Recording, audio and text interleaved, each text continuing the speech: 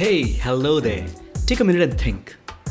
You're standing in front of 50 people and you are going to do your first public speech in front of 50 people. What do you feel? Somebody would say, I'm feeling shocked, I'm feeling scared, I'm feeling worried, I'm feeling scared to death. How do you handle the fear of public speaking? And how do you give a great presentation is what we're going to discuss right now. A lot of people are worried all the time is how will I give a public speech in front of so many people? And it somehow just shows up on their face. My suggestion is, number one, smile. You know, your smile is contagious. Even when you do not know how to start, even when you are struggling in between a speech or a presentation, even when you are lost without words, just give a smile. Now, when you give a smile, what happens is the people around you feel comfortable, because whether you know it or you don't know it, the people around you who are watching you are actually praying that you succeed. They're not your enemies, my friend. So when you smile at them, it just makes them feel comfortable. They smile back at you and you feel comfortable. So number one, be approachable by smiling. Just smile. It's a powerful thing. It makes you comfortable. It makes you relaxed. It makes the other people feel that you're more confident. So smile. Very, very important. Great public speech, great presentation always starts behind the scene. Before the presentation, before the speech, you go around, shake a hand with a few people.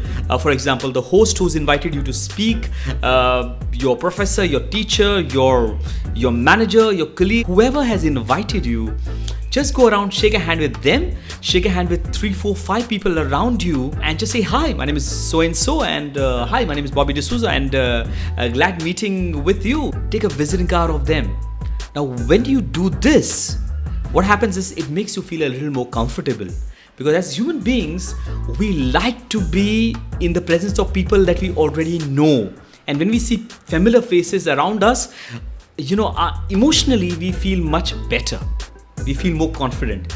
So as soon as you've connected with a few people and as you start your public speech or presentation, out of the 50 people, at least the 2 people, 3 people, 4 people, 5 people that you connected, they will look to you, they will smile at you, they will have a yes face because you connected with them.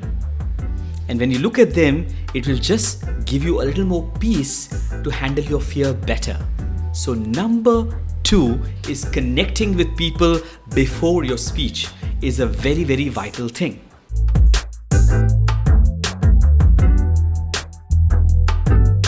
Number 3, keep your lifeline handy. Now you'd say, oh Bob, what the hell does this mean? Keep your lifeline handy basically means keep things that you need handy. For example, whether it's water, bullet points which are written in bold and capital letters, light changer. Even on your presentation, there is an option for you to see the next slide. Whether it is a PowerPoint or you're using a Keynote as an application, you have an option to see the next slide. So use that and use it to the maximum. You also have an option to see your notes. What do you want to say? The best part is these notes are things that only you can see, the others cannot. So it will just come in handy.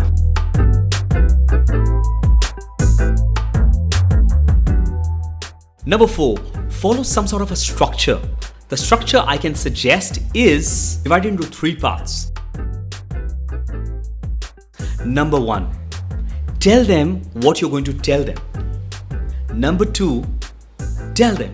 Number 3, tell them what you already told them. This is a very useful and a powerful technique that could help you to structure your presentation in a very simplistic and a simple manner. Let me elaborate this a little for you. Tell them what you're going to tell them. So you would introduce yourself and say, hi, my name is Bobby D'Souza and the topic I'm going to be talking about is presentation skills. I'm going to be speaking about what is presentation. Number 2, I'm going to be talking about how do you handle your fears in presentation. And number 3, I'm going to teach you practical ways in how you can handle your fear in a presentation. That is telling them what you're going to tell them. That's number 1. Number 2 is tell them. Now, you already promised them that you're going to tell them, so go ahead, tell them precisely that. And when you tell them, ensure you add a story, you add an example, you add a data, you add some sort of statistic, some information, so that people are able to be convinced by your information. In your tell them, you're going to tell them the main points that you're going to share, but let it heavily depend on examples, stories, data, evidences, so that people are convinced about it. Tell them what you already told them.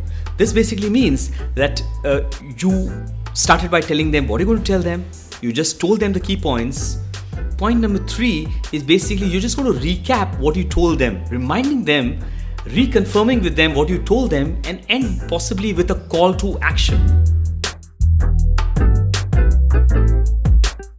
A call to action basically means you want them to take action on the presentation that you gave them.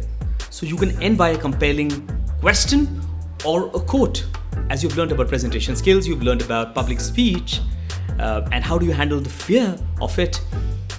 My question to you is, the next time you're going to get into a presentation or a public speech moment, are you going to give in to your fear, or are you going to take a stand, smile, and present and speak with confidence? What are you going to do? Can I have an answer? These are some ways how you can give a great public speech without fear, but with confidence. Signing off, Bobby D'Souza. See you again.